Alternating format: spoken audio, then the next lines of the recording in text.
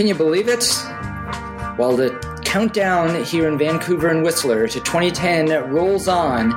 I'm finally rolling out another Olympics Outsider podcast. Yes, indeed. I know you've been waiting patiently. Have you been following along the news? There's a lot going on here in the Olympic world, both, kind of on the good side and on the controversial side. Good news is venues are getting completed. I've checked out the construction on the curling rink down at Nat Bailey Stadium. The Nordic Center up at Callahan Valley with the cross-country skiing and the ski jumping is up and operational. Heck, they're having events up there. I've got report from our south of the Fraser correspondent that the ice skating oval in Richmond is nearing completion and a glorious building to boot.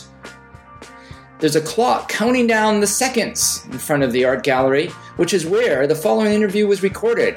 Albeit, well, it was close to a year and a half ago now, but not a lot's changed since then, except that the sport of skeleton is finally getting a little bit of attention from young Canadians. I hear, and this is something that is alluded to in the forthcoming interview, that more and more young daredevil Canadians are attacking this sport of skeleton, which seems to be custom-made for people who like to go fast and don't mind a little bit of danger, including the talented athletic offspring of Steve Podborski. Yeah, that's right, original Crazy Canuck. His kids, Ben and Maddie, train to be skeleton-athletes? What do you call a skeleton athlete anyway?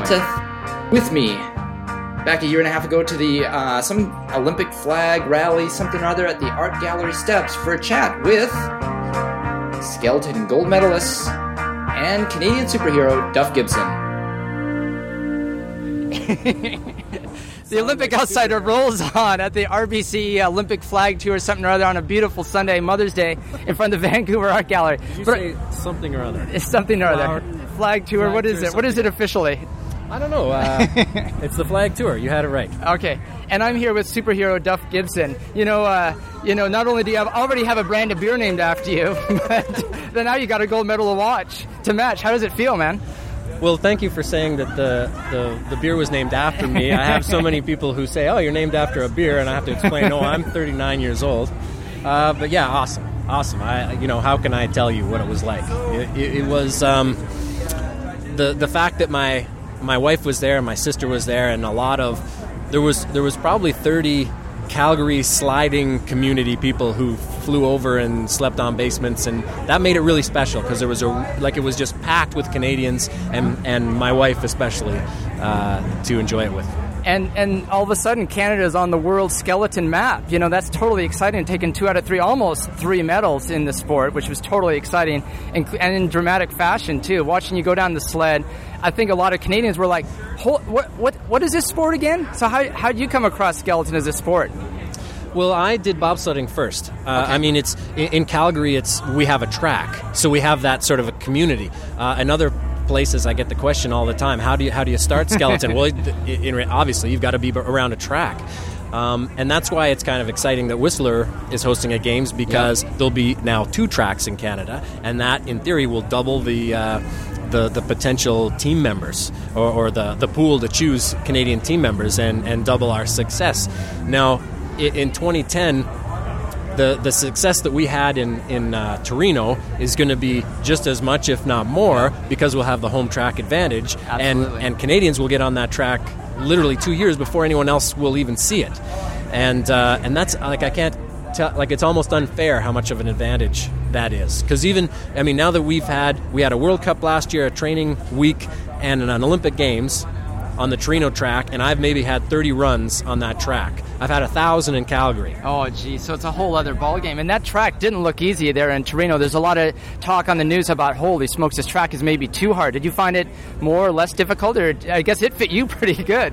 Well, it's definitely a more challenging track. You've probably heard these terms for skiing. You have a technical track or a glider's track. A glider track I'll never do well at because I'm sort of stockier. I'm less aerodynamic. But a technical track I will do well at because I have a good sense of where I am and I'm physically stronger than my competition, and a technical track means you have to steer the sled really hard. And so that's what Torino was like, and so that really suited me. Now, there was a bit made out of you and I believe you're the oldest gold medal winner from Canada or in Olympic history or something. I remember something on the coverage where you tend to be a bit older than most of the gold medal winners. How do you keep yourself in such dialed-in shape? Because you don't look like an old guy. Well, thank you. Thank you for... I keep my hair really short, and that way, if I bick my head, I have no gray hair. But I don't know. I have a refusal to grow up, I guess. I don't know. If you never stop, your body doesn't have a chance to slow down, I guess. What do you do in the off season to keep in shape for doing skeleton? Because skeleton's not an all year round sport, is there? Or is there all year round skeleton sleds with roller blades or something? Basically, no. Yeah. We have an ice, what we call an ice house in Calgary, but that allows us to practice our starts on ice. Oh, okay. But it's basically the start of a track, and then you go up a hill to slow down. But that's, anyone who does sport at this level does it all year round. But in the summer, we train like a track athlete. We do sprinting, we lift weights, that sort of thing, all for the purpose of making our start faster. Now, there's also a lot made of you that you're a fireman and you're just going back to clean the toilets and be the junior kid on the fireman's squad. What's the reality really like now? Like, do they treat me any differently at the hall? Is that what you're saying? They treat you any different, or is the attention that you're getting from across Canada? Because, I mean, when you made your run, and that day you were it. You were the coverage all over CBC. And for lunatics like myself who are up at 4:30 watching the coverage live throughout the day, you were the story. And so you can't tell me you just go back to work and it's just like it was before. There must be something different in your life. Well, in some ways things are different. In some ways they're exactly the same. Work is very similar to what it was before.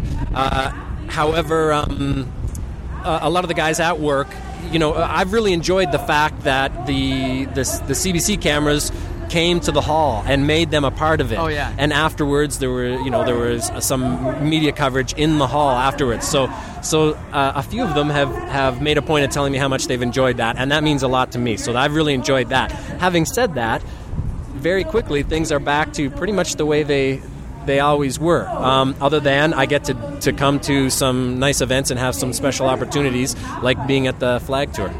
Now, what's going to be your role at 2010? Are you going to keep pushing the sled, or are you going to keep pushing other people to push the sled?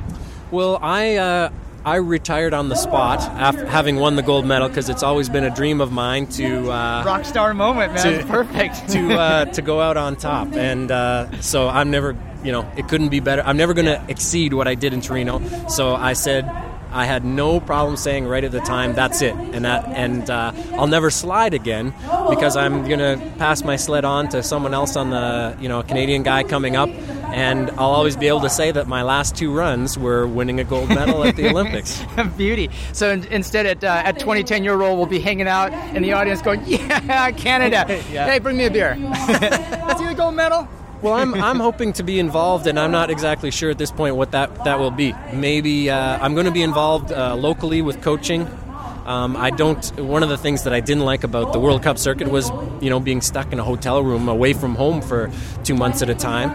Again, that really wears on you, and I think it wears on. It certainly was tough on my wife being by herself at home for long periods of time. So I have an interest in being involved with the sport for sure, and coaching, but just in Canada. Excellent.